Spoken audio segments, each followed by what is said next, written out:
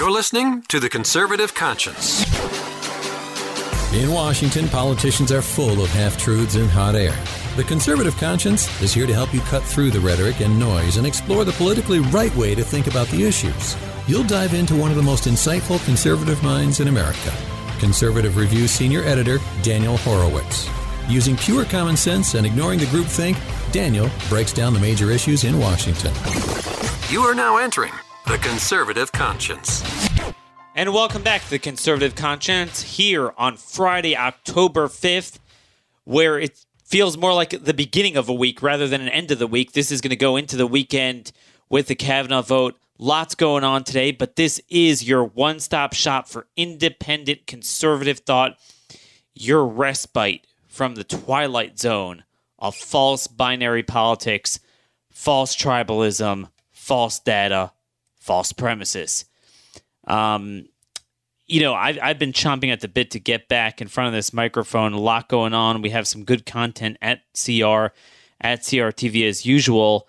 So I was going to wait until the vote ends, but it's Friday morning here, and I'm just sick of listening to Schumer and McConnell, both of them talk. I'd rather be waterboarded at Guantanamo Bay than listen to these clowns.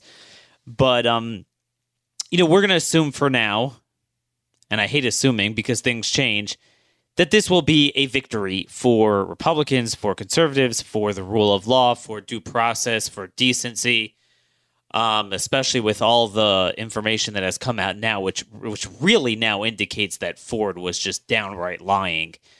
But no need to go into that for now.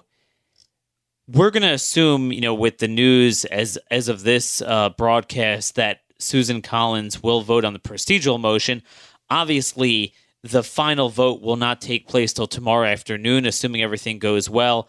I'm going to assume for this discussion that they hold the line, that they're able to control the rhinos or enough of them, and then once they get the votes, then Joe Manchin, maybe one other, will jump in because the outcome no longer matters, so then they could play their game back home and, the double game that the red state Democrats are so good at playing. Let's assume he gets confirmed. The hallmark of this show is to be forward-looking, not reactive, not, okay, I don't know what to talk about unless the liberal media says something, then I can respond and react to it. No. What is it we believe in? What is it we want? What are the opportunities that have opened up from this nomination? What does it mean for the judiciary? What does it mean for other issues? What does it mean for the election in November? And what does it mean beyond November? A lot to talk about, and that's why, again, I wanted to put this out yesterday, but there was so much in flux, and you never know. So obviously we'll revise and extend our remarks here if anything changes, before the day is over. But that's what I want to get to. What happens after Kavanaugh is confirmed? What does it mean for us? Now, I do want to take a detour before we start. I don't want to forget important news. Obviously, I'm going to call the balls and strikes, and when Republicans or Trump or conservatives do stupid things that aren't conservative and aren't good policy, aren't good politics, I'm going to call it out. And I've really ripped Trump a lot on signing these stupid bills from Congress that he promised to veto, that he promised to fight against. He promised to change the culture. There's a lot going on in domestic policy I really do not like. But there are certain aspects, not all of foreign policy, but certain aspects of foreign policy that are very important. And there really is a sea change, a cultural shift in the use of diplomacy and international relations, the effective use of all the tools of statecraft, economic, diplomatic, sanctions. What this administration is doing on Iran is very heartening. And I wanted you guys to know that. It's hard to please me, and you're always like, oh, Daniel, say something positive. So here's something positive I want to say. I was on Liz Wheeler's show, terrific show, One News Network. When you're not tuned into CRTV, One News Network, great allies, really good content there, much better than tuning into Fox. So I was on a show talking about this, Trump, really with the help of John Bolton and Mike Pompeo, is owning Iran and owning the Europeans. We were sold a bill of goods, this lie that, well, it's either we have the Iran deal and give them everything they want, or we must go to war.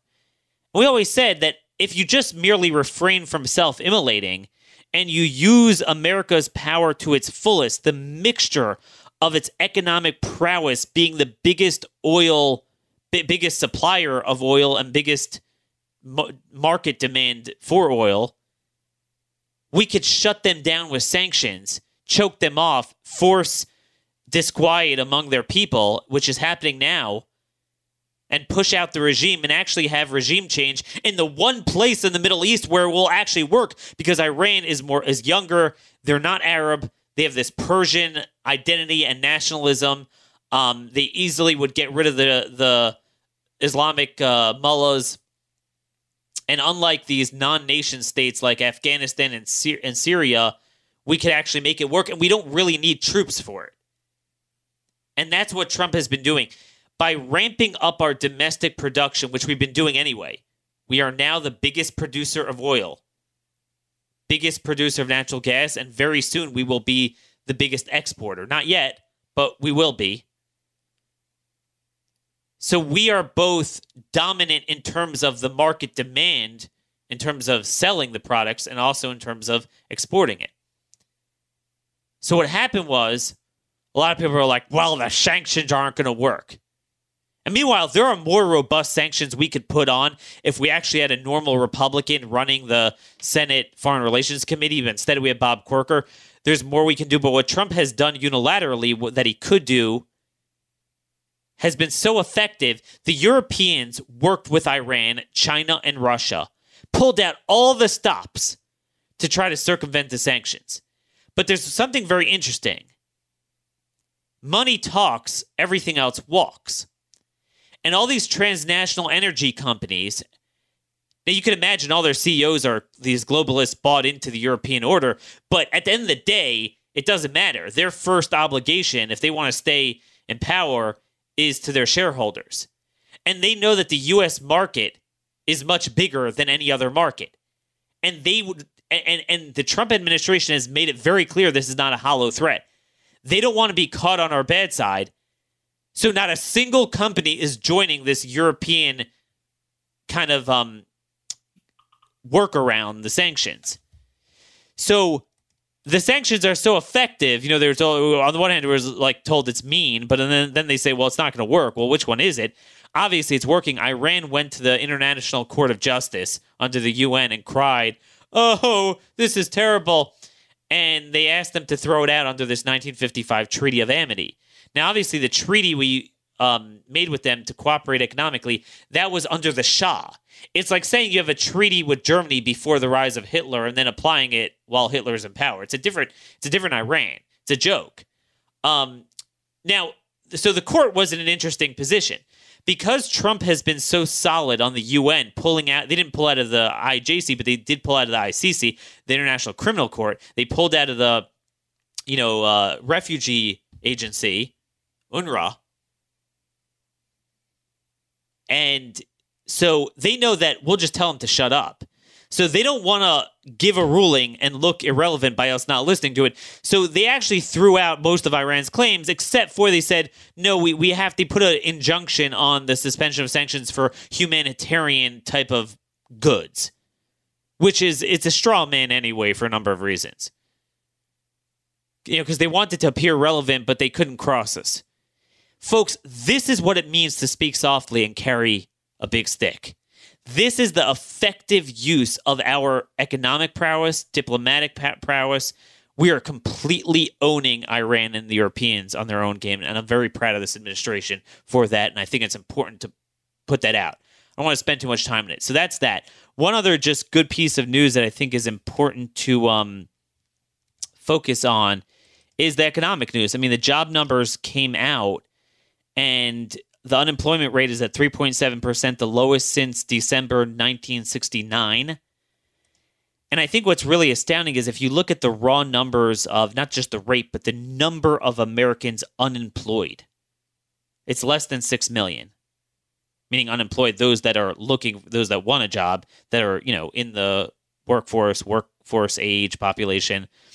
The number of people in raw numbers is the lowest since December 2000. And that's really a remarkable stat. If you look at, because you can't manipulate that. That's in raw numbers, given that the working age population grew 45 million over the same period. And not just the rate, but the rate is the lowest since 69. The number is the lowest since 2000. So that is good news. But we've reached a point where people don't really vote their pocketbook. They vote their values. Now, I use the term values very loosely. When we would say values voters 10, 15 years ago, we meant pretty much abortion and gay marriage. This is just more broadly, and it works to the left and the right. It's who you are. Because we have this connectivity and this endless social media nonstop, everyone's in their face, that is always going to drown out economic news.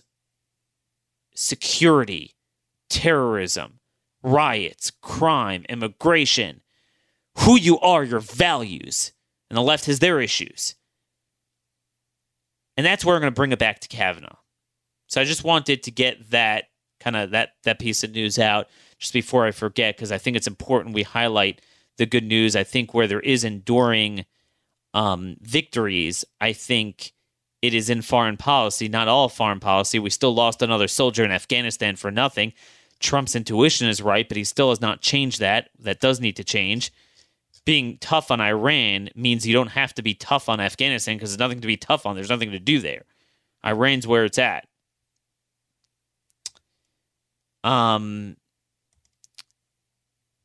But what is not going to be an enduring victory unless we make it an enduring victory is the courts.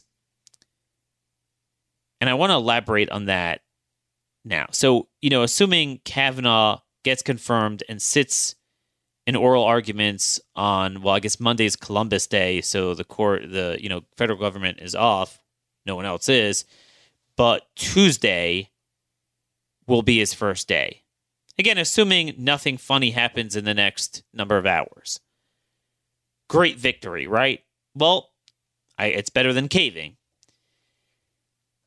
I want to put the courts in perspective for you, how this is another example of the thesis we've been developing on the show, that even when Republicans cave on 99 issues, and actually precisely because they cave on 99 issues, and it sets up a battle on issue number 100, and they hold the line, and everyone's like, well, Daniel, you have to admit this is a big fight. This is important that they hold the line, and we have to focus on just issue 100 in a vacuum right now. Don't distract me on another 99. And when they actually hold the line, Daniel, you got to give them credit. I understand, but where is the strategy for dealing with the first 99 and the fact that we're going to continue to have 100, 101, 102 precisely because we've given them that amount of territory? And nowhere is this more evident than with the courts. I want to discuss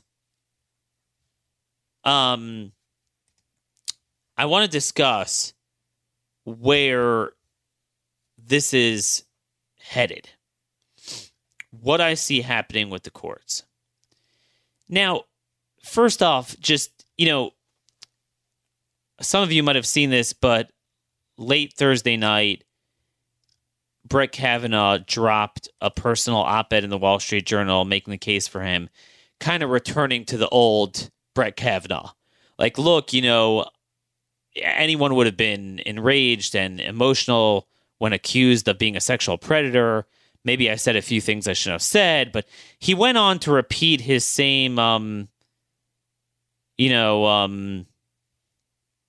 his same diatribe that he had when he was originally nominated. And, let me just read to you from this line. Now, I know some of you are going to say, well, he did this just for 3 members. His audience were 3 Rhino senators, and maybe he doesn't mean this, but he was saying this before the sex scandal ever came out. This is who he is. And as Justice Kennedy showed us. Again, remember, he is a Justice Kennedy clerk, not a Scalia clerk. A judge must be independent, not swayed by public pressure. Okay, fine, that's fine. Our independent judiciary is the crown jewel of our constitutional republic. The Supreme Court is the last line of defense for the separation of powers and for the rights and liberties guaranteed by the Constitution. Right there, that's the constitutional crisis. That's not true. The guy is a judicial supremacist. The guy, and this is the irony as I'm talking to you, I'm listening to Schumer and these guys talk about,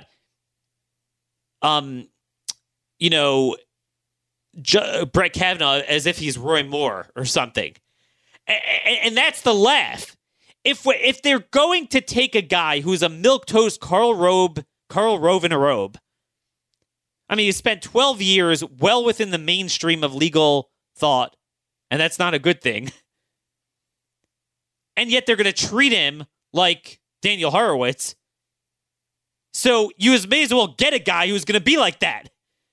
You may as well get a guy who's going to do what they accuse him of doing. I don't mean the sex stuff. I mean the jurisprudential stuff. But we don't. So, I mean, you had that Candace Owens quote where she's like, man, once he gets on there, he's going to stick it to them. I believe it's 10 times more likely he's going to want to show that he's not who they accuse him of. It so bothers him that he's going to go and screw us like on an immigration ruling. I'm just telling you. So let's not forget that. Let's not also forget that John Roberts is going to move much farther to the left because he's going to be terrified about the delegitimization of the court, which the left is already delegitimizing it. They're basically not going to listen to the Supreme Court. When you have 650 law professors come out and say this man shouldn't be confirmed because he doesn't have the temperament. Basically, the allegations are bogus, but he was too spirited in defending himself.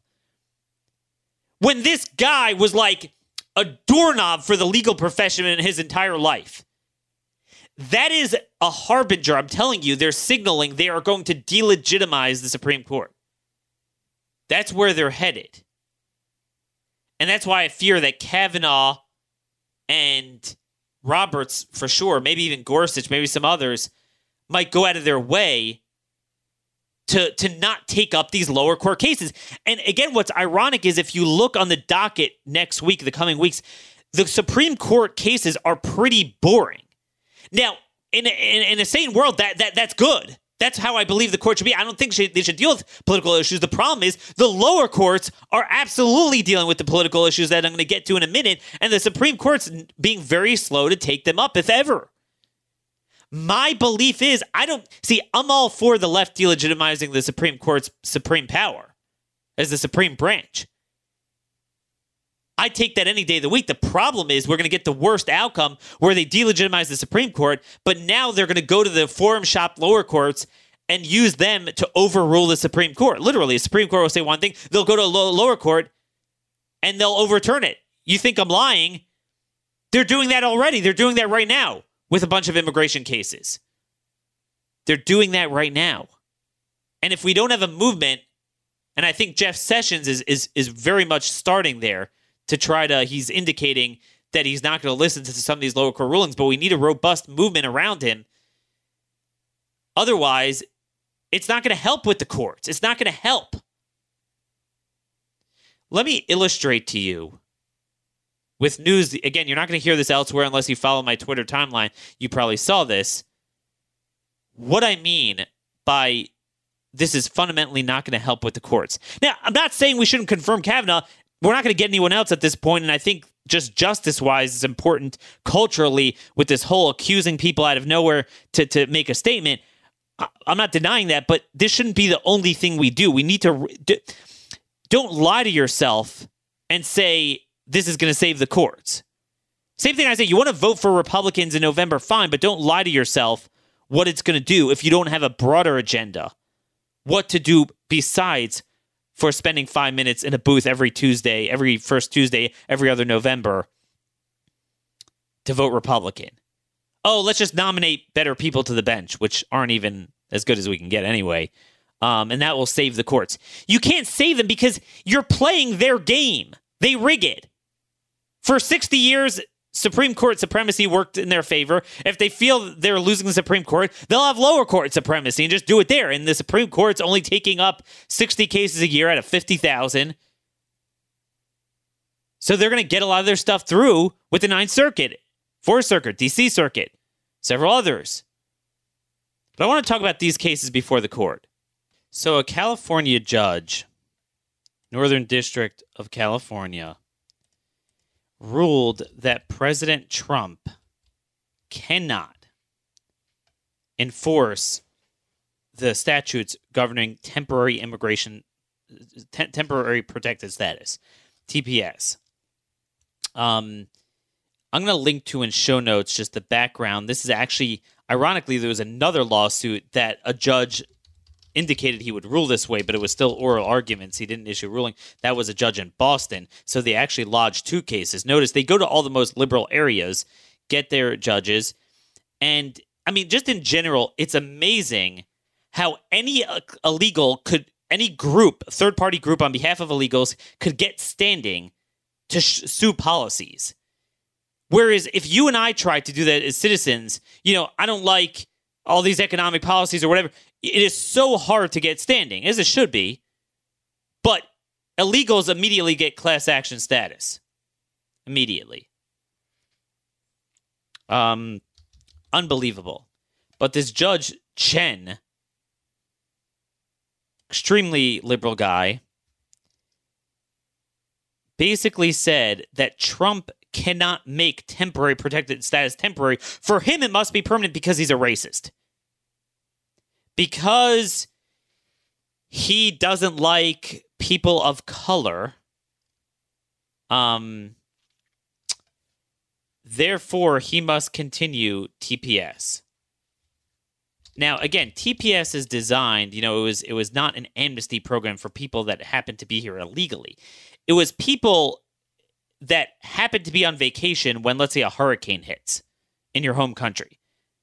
Now, when you see tens of thousands of people apply for the status, you didn't have tens of thousands of people from Nicaragua who happened to be going to Disney World when Hurricane Mitch hit, or whatever, 1998. That's not what it was.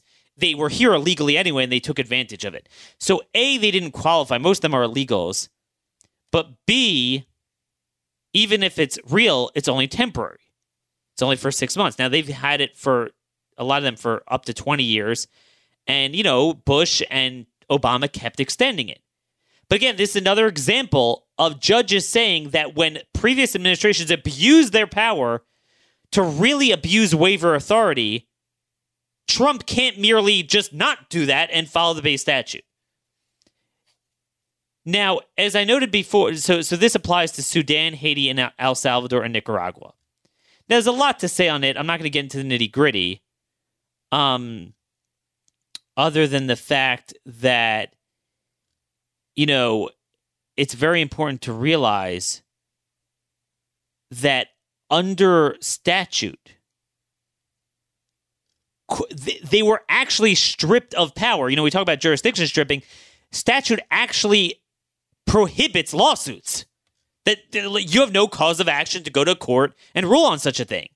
It's all up to the president whether he wants to continue. You can't force the president to continue in temporary status 20 years after a natural disaster hit. Or in the case of Haiti, whatever it is, 8 years, 7 years, whenever they had the earthquake.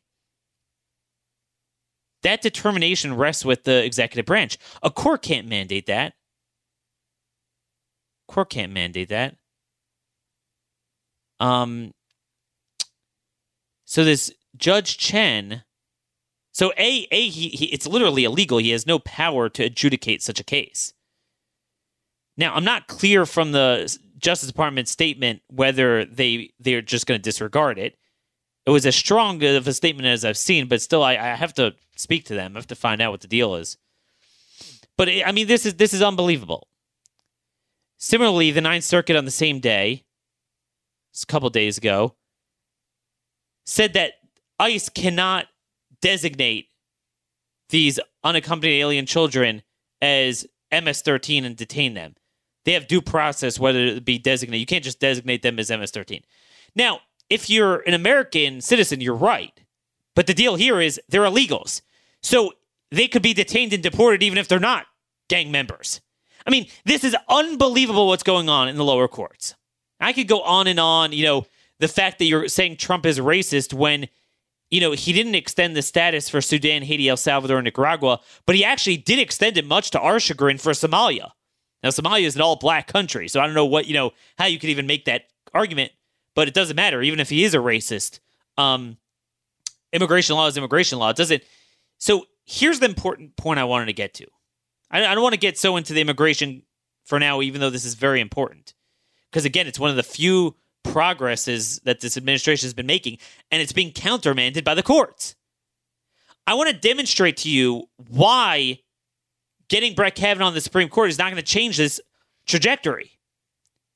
We just had a Supreme Court case a couple months ago, not a couple years ago, not a couple decades ago, Trump v. Hawaii, where the court explicitly threw out this line of legal thought that you could take a lawful power of the president that would otherwise be clearly dictated by statute. Not only is it lawful for the president to take it, he actually is required to do what he's doing. But nonetheless, because you believe he enjoys it a little bit too much because he doesn't like the people that are the subject of it, it makes it invidious and thereby discriminatory and thereby lawless for him to enforce the law. The Supreme Court said you can't do that. That's just not kosher. And the lower courts are just disregarding that. Why? Because the law schools, the ACLU, the legal culture, and the legal profession is already irreversibly owned by the left.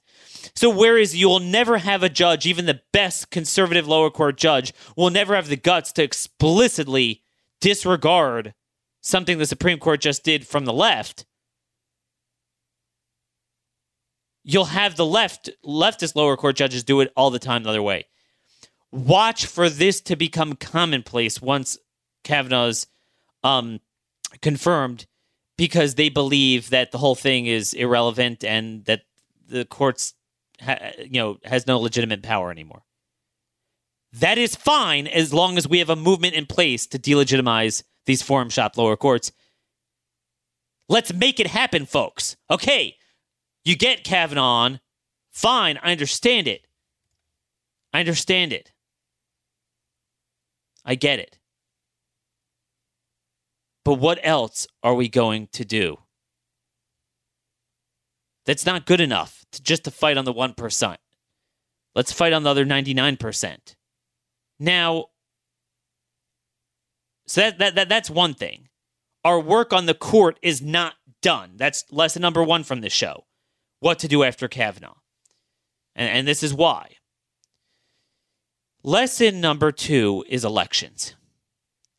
Where the hell is our movement when it comes to primaries? Why am I the only one who focuses on primaries? You could have the most egregious rhino in a solid red state with a legitimate challenger, and our movement won't rally to them, donate to them, focus on them. Fox, Talk Radio, Drudge, Rush, all these young millennial conservatives that get on Fox News.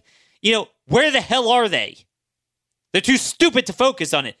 We have this stupid lifelong Democrat holding a seat illegitimately in the state of Mississippi, and you have Chris McDaniel, the most articulate conservative you'll ever find, running against him. He's just 5 points behind, by the way, in a new poll taken. We won't rally to him. That's the last remaining primary, because the primary is going to be on General Election Day. So the next lesson is to focus on primaries. Why do I say that? As I'm talking, they just held the cloture vote. Right, the procedural vote, and it was 51-49 because Flake and Collins voted yes, and once they voted yes, phony Joe Manchin, so, then it would have been 50-50. They would have gotten it because of the vice president's tiebreaker. So then when it was no longer a problem, then Manchin votes yes. What a fool. We'll see the fallout of what happened, what's going to happen tomorrow with the final vote, whether Manchin and or Collins flake out. It's not a done deal yet. But notice it was 51, not 52. Why? Because Lisa Murkowski voted no. Lisa Murkowski, unlike, Susan Collins is from Maine, she's from Alaska. I want to remind you, I was the only major national conservative figure to endorse Joe Miller. And when I talk about Joe Miller, everyone's like, oh, 2010. No, not in 2010. He ran again in 2016. And there were favorable circumstances with multiple candidates that with a little bit of money, he had a strong showing without a dime to his name, but he didn't win. He could have easily won because there was a three-way race. She got the Republican nomination. You had a very prominent Democrat, like two liberals actually running, one independent, one Democrat. And then Joe Miller got the Libertarian nomination. Now, he's not really a Libertarian. He's a solid social conservative, constitutional conservative. He's so smart, such a good man. And you want to talk about Kavanaugh, where you have a guy who's respected his whole life and he's burned to the ground. Joe Miller was burned to the ground, and Republicans piled onto it. His good name. And I'm sick of this. And no one's there for him. And by the way, that's going to be lesson number 3. I'm not going to be able to get to all the lessons, what to do after Kavanaugh, but I'm going to have a piece coming out. If it comes out in time, we'll link to in show notes. 6 lessons Republicans and conservatives should take from the Kavanaugh win, assuming we win in the end, but probably won't learn these lessons. And one of them is going to be is it takes a village. When the entire right of center of this country unites and rallies, it makes a difference. But that only happens when it's an establishment golden boy like Kavanaugh, where you have Condoleezza Rice and George W. Bush making calls on their behalf. Because the establishment's for them, and the conservatives will always rally when an establishment guy is falsely accused. But when a grassroots guy is falsely accused, the establishment will not rally. The levers of the Republican media and infrastructure and organization and party brokers will not rally to them, and often they'll trash them. I want to read to you my endorsement of Joe Miller, September 7th, 2016. And I made the point at the time, I said, you know, when everyone's like, look, Trump, I have values issues with him, but I can't let Hillary win. I was like, look, I have no problem with that. But it's not binary. There's a third option. Whatever you want to do with the presidential election, do. But focus on some of these primaries. Elect better House Republicans. Elect better Senate Republicans. And you see how prophetic that warning was now that we have feckless Republicans. And by the way, headed into November, even if we would miraculously win, which definitely the polls are tightening, although Democrats are still way ahead, but not Watergate levels, and we'll get to that in a minute. But I pointed out, but anyway, I mean these guys are going to be MS-13 Republicans. Here's my my endorsement. Is there one constitutional conservative actually running in a statewide election who could excite the grassroots? Thus far, almost every conservative running for Congress has lost, but Joe Miller is about to change the rules of the game by delivering some just desserts to Rhino Lisa Murkowski, who has a 20% Liberty score. Conservatives know they need a new party to represent them on the national scene, but for now, it's important just to elect individuals down ballot in individual states on any party line that grants them legitimate ballot access. After Lisa Murkowski, the queen of all rhinos, ran a successful write-in candidacy against the GOP nominee Joe Miller in 2010, wouldn't it be poetic justice for Joe Miller to knock her off in a general election? While the tables are turned this time, and she is technically the GOP nominee, he will actually be on the ballot as a libertarian and didn't lose to her in the primary. Our republic will not rise or fall on your vote for president alone, but whether you acquiesce to this corrupt system or take your own destiny into your own hands. In many respects, Lisa Murkowski is the ultimate Republican in name only, but in another respect, she epitomizes what the party has become. A party that stands for nothing but a less enthusiastic expression of the other side's agenda. Murkowski has a 20% Liberty score, making a typical failing grade seem conservative. Here is what we wrote in her official CR member profile. Murkowski is one of the most liberal Republicans in Congress and has moved even further to the left ever since winning re-election outside of the Republican Party. Her votes align with liberals on spending, immigration, energy, subsidies, and foreign affairs. She is pro-choice and a member of the Republicans for Choice and has publicly stated her support for federal funding for Planned Parenthood. She's also supportive of same-sex marriage and has a mixed record on gun rights, even though she hails from a strong hunting state.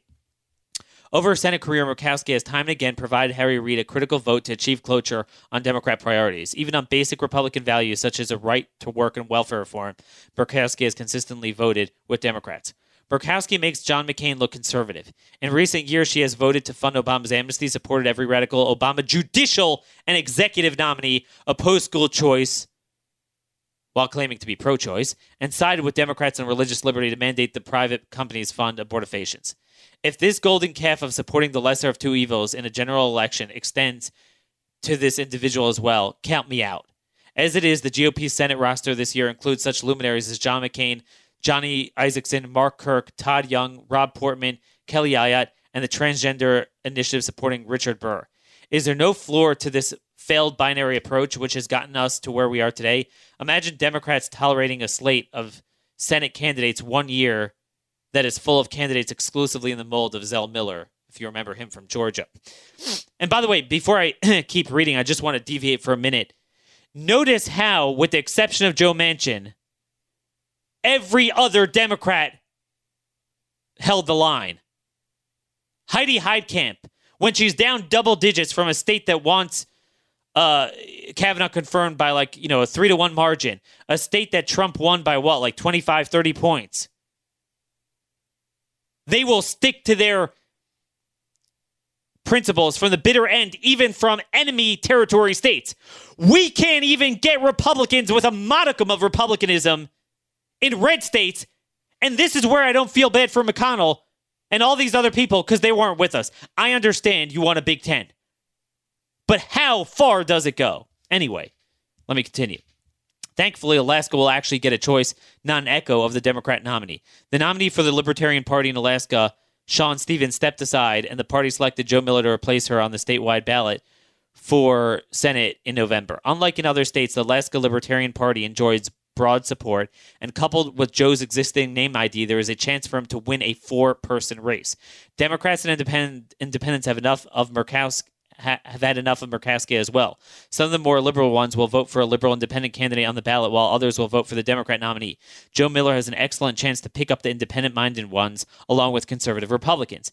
In a year when conservatives have failed to field the constitutionalists on the general election ballot in almost any state, here is one race where they can actually vote their conscience proudly. Joe is a strong, liberty-minded candidate who also deeply cares about sovereignty, national security, religious liberty, a strong civil society, federalism, and has a profound understanding of the threat from civilization jihad.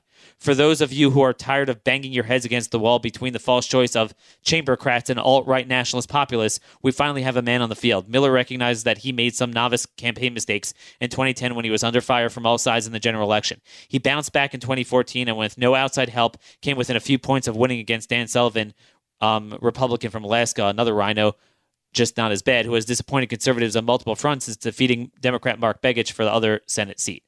Constitutional conservatives are caught between a rock and a hard place with no political home and are out of options for this election cycle. However, our republic will not rise or fall on your vote for president alone, but whether you acquiesce to this corrupt system or take your own destiny into your own hands. This is why we must look at an all-of-the-above approach on issues, strategies, and elections to advance our agenda. In the state of Alaska, that means looking at the Libertarian candidate, who is really a constitutional conservative, against a woman who calls herself a Republican, but is the furthest thing from it. This is a race that should unite both those who are somewhat excited or disappointed about the presidential nominee. A half-century after Phyllis Schlafly rallied for a choice not an echo in American politics, we are stuck with faint echoes who can't even hold the ground of the echoes of just one generation ago. It's time we begin striving for better than the low expectation of voting for the evil of two lessers. On a national scale, that will have to wait until next cycle, but in Alaska, the opportunity is right in front of us. How fortuitous that is, watching Lisa Murkowski now. And I'm just tweeting this article out. Sorry for the interruption. I got to get this out. I mean, this is important, this point. But it's not just about Lisa Murkowski. We have a similar dynamic now where we've actually moved backwards. We're actually losing Freedom Caucus seats. Just last night, this guy, I forgot his name, this guy who got the nominee for Ron DeSantis' seat in Florida 7, okay? This guy. Guess what? He just announced that he doesn't want Trump campaigning with him. Now, I will tell you, he's not doing so because he opposes Trump from the right, okay? He's doing it because he opposes him from the left. We're losing Ron DeSantis' seat. We lost Jim Bridenstine's seat. Some Freedom Caucus members might not make it in the general election. Even if Republicans pull off a miracle and hold the House and pick up a few seats in the Senate, we will actually have a more liberal roster of Republicans than even the roster we just had. And yet, just like then when we had one general election, we had a chance to elect a conservative in Alaska. We have Mississippi with Chris McDaniel. And that's why before I go on, I just want you to know, everyone's going to be gaming out, and I'm going to do it myself, R versus D politics, but it's important to at least know who are the right R's. And I want you guys to look these people up and donate to them because these are the ones who matter. And I'm probably leaving some out because I didn't prepare this list, and I'll add them later and send me anyone you have. But certainly we want to protect Dave Bratt, Ted Budd, Rod Bloom in Iowa, Scott Perry in Pennsylvania. Obviously, you have Mark Harris, who's in a tough race in North Carolina, and he is the one guy who did defeat an incumbent in the primary. He's a challenger. Obviously, Ron DeSantis for governor. And, of course, Chris McDaniel in Mississippi. And, of course, in Texas District 21, our dear friend, Chip Roy. A couple others I'm missing, but those are the ones we should focus on for now. There are other options aside from just focusing on what Fox News puts in front of your plate. Don't tell me if Rush Limbaugh and Drudge and Fox News weren't focused on Joe Miller in 2016, he wouldn't have won. He would have won. He absolutely would have won. He had not a penny to his name. Not a penny to his name. And yet, he had a pretty respectable, I would say, a respectable showing. Somewhat of a respectable showing. I'm forgetting what the vote was. I think Murkowski got 44% in the end. But Joe Miller got 30%. Because, the independent got 13%, the Democrat got 11%. I was right. Murkowski only got 44%, and a lot of the people was just by default. Imagine if the Republican apparatus would have supported Joe Miller. Well, what do you mean? He was running on the Libertarian ballot. But you got to have some standard. Judicial nominees, I thought, was the bare minimum. But no. We didn't learn our lesson. So that's lesson number 2. To actually have a strategy starting the day after November to work, if you're not going to work towards another new party, which I really think we need to do, I believe we need to work in each state to change the party rules or state legislature, the state laws, and actually abolish popular primaries and have representative conventions, which will make it easier to defeat incumbents. But to actually get our guys in, at least in red states, at least in red presidential states. I challenge all of you. I challenge all of us. If you're going to say, we have to vote for every Republican in November no matter what, fine. But shut the blank up if you have no strategy to stop this stupid lesser of two evil thing. We slept through the last 2 primaries. We focused on 2010, 2012, 2014.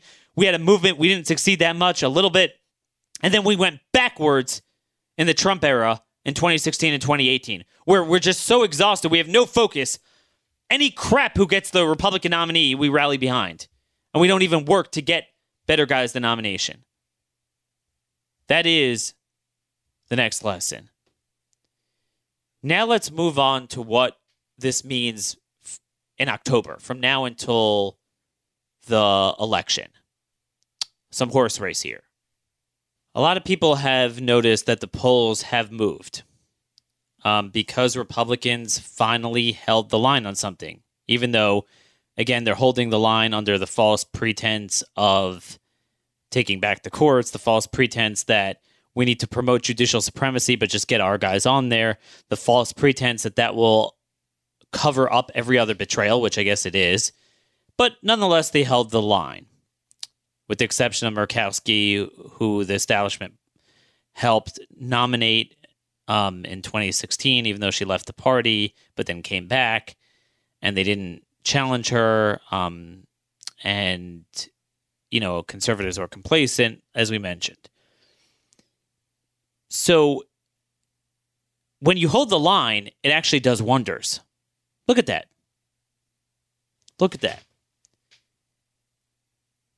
The IBD tracking poll, Investors Business Daily, their tip poll, last month they had the generic ballot at 11. Now it's at 2. We're seeing that in the North Dakota Senate race, the Indiana Senate race, the Missouri Senate race.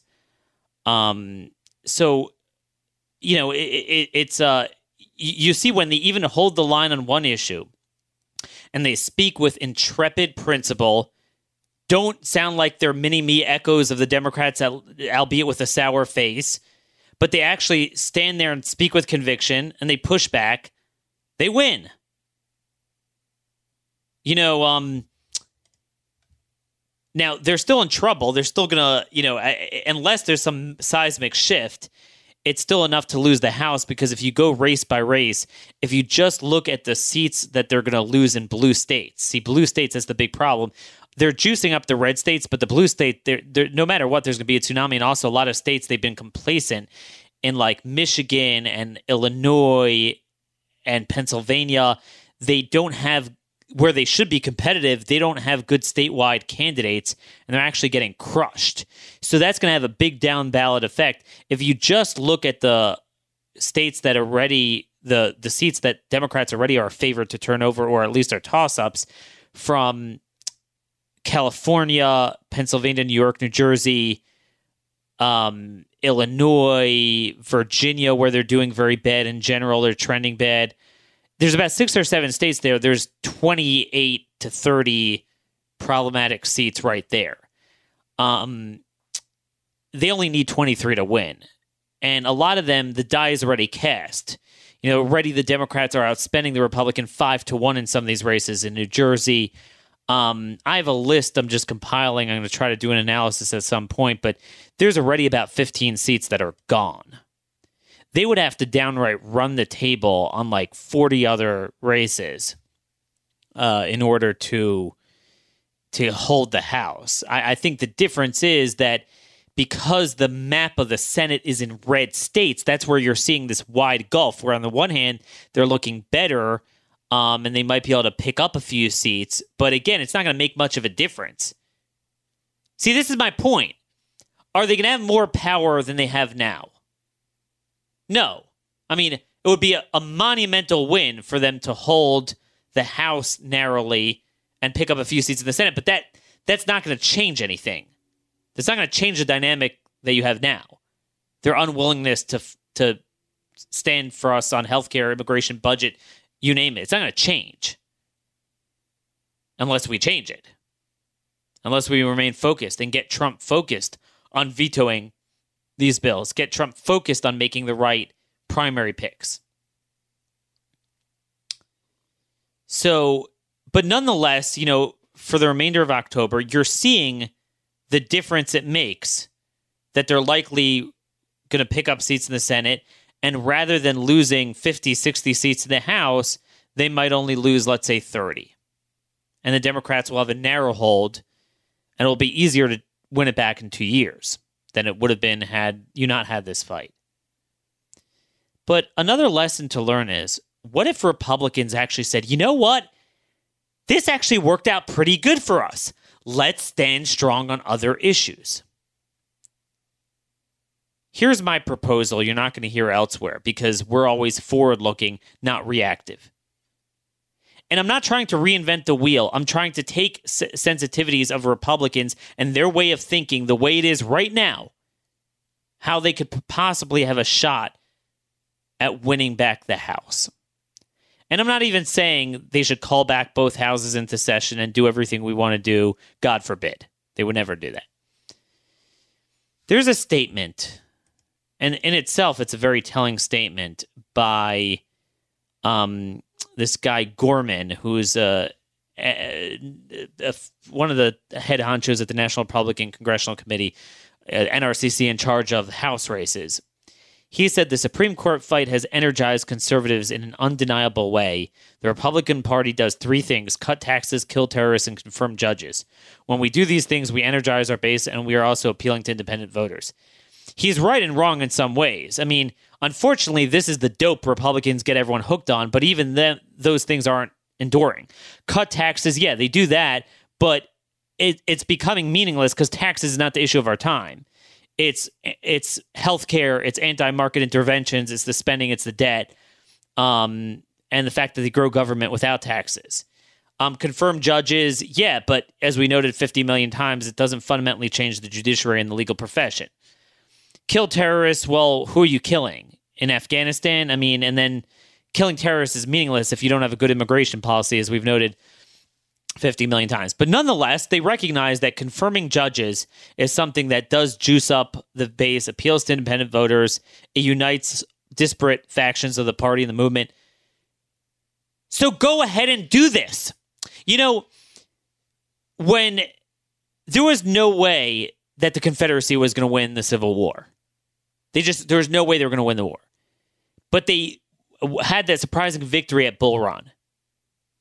Now, when you're down and the other side is just much bigger and always winning things, you can't afford to merely win. You have to seize the one opportunity you get and follow up on the win and turn it into winning of the war. And Stonewall Jackson said, give me 10,000 men and I'll take Washington. And in retrospect, that probably was the only opportunity they would have ever gotten to win the war. So to kind of build on that analogy here, you have a victory. It's undeniable that it has shifted the polls. You know, I'm just trying to get the numbers here. A poll, a generic ballot among white women. White women. Where is this? This is the Marist poll. July 22nd, it was D plus 14. Devastating. The summer was devastating. I mean, when you're just to give you a sense of, proportion, Trump won white women by 9 points. They were down by 14. September 9th, it was D plus 5. September 30th, it's D plus 1. That's still bad. You will lose an election. You can't lose white women or even draw even, because keep in mind, these are not all women. These are white women only. So, you get crushed with minorities, you're gonna still lose. But, that's the difference between that and a Watergate-style election. Okay? Imagine if the Republicans did the following. Killing three birds with one stone. Sorry about that. Right now, they plan to get out of town. What if they would cancel the entire October recess and hold the Senate in session the entire, really up until the election? Trump has a backlog of not just judicial nominees, but executive nominees. We've spoken about this a lot. It is the most understaffed administration this late into the tenure of a presidency ever in modern history. Force the Democrats to burn the clock. So now the debate is over nominees, where they have to attack people individually, or they'll be forced to cede the time, and then you'll get them confirmed, one or the other. But here's the trick. You don't need the House for this, where Republicans, incumbents, are on defense and need to campaign. In the Senate, it's the Democrats that are on defense. I think Dean Heller from Nevada is the only Republican on defense. Every other one is a sitting Democrat. Joe Manchin, Tester, McCaskill, Heidkamp, Nelson from Florida. There's several more. Maybe, things go better. Obviously, Joe Donnelly from Indiana. Keep them off the campaign trail. Force them either to cede the time and you win the battle, or guess what? You take them off the campaign trail. And then all the while, you have a narrative that you're building in the Senate that their challengers could hit them on while they're in the campaign trail, because all the Republicans are challengers. They're not in the Senate. See what I'm saying? So you could have the House Republicans campaign, keep the Senate in. But none of these thumbsucker loser 20-something people that get this Twitter following and go on Fox News will make the case and get in Trump's ear. But that is what I want to suggest here. Be forward-looking. Follow up on the Kavanaugh victory. Obviously, I believe we should follow up on everything. I'm going to have a lot of other ideas. You know, clearly suburban voters are turned off by violence and mob rule, and they're going to get very violent. Run ads on that and tie it into the drug crisis. You know, there was just a massive bust in Lawrence, Massachusetts. Massive bust of a drug and sex trafficking ring led by illegals in a sanctuary city of Lawrence with enough fentanyl to wipe out half of the state. There's your drug crisis that Congress just ignored, and Republicans refuse to hang around the necks of Democrats. Marsha Blackburn's really the only one doing this in Tennessee. And that's another thing.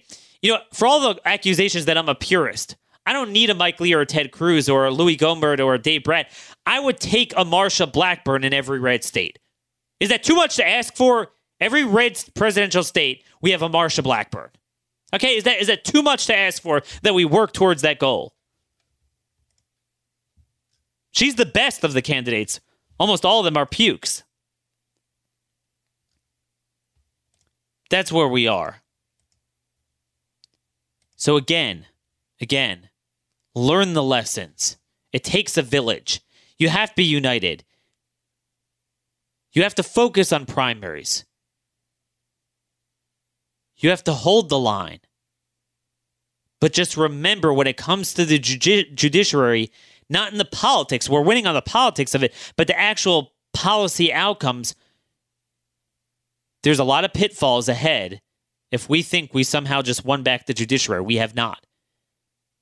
We need to embrace the Democrat delegitimization of the judiciary.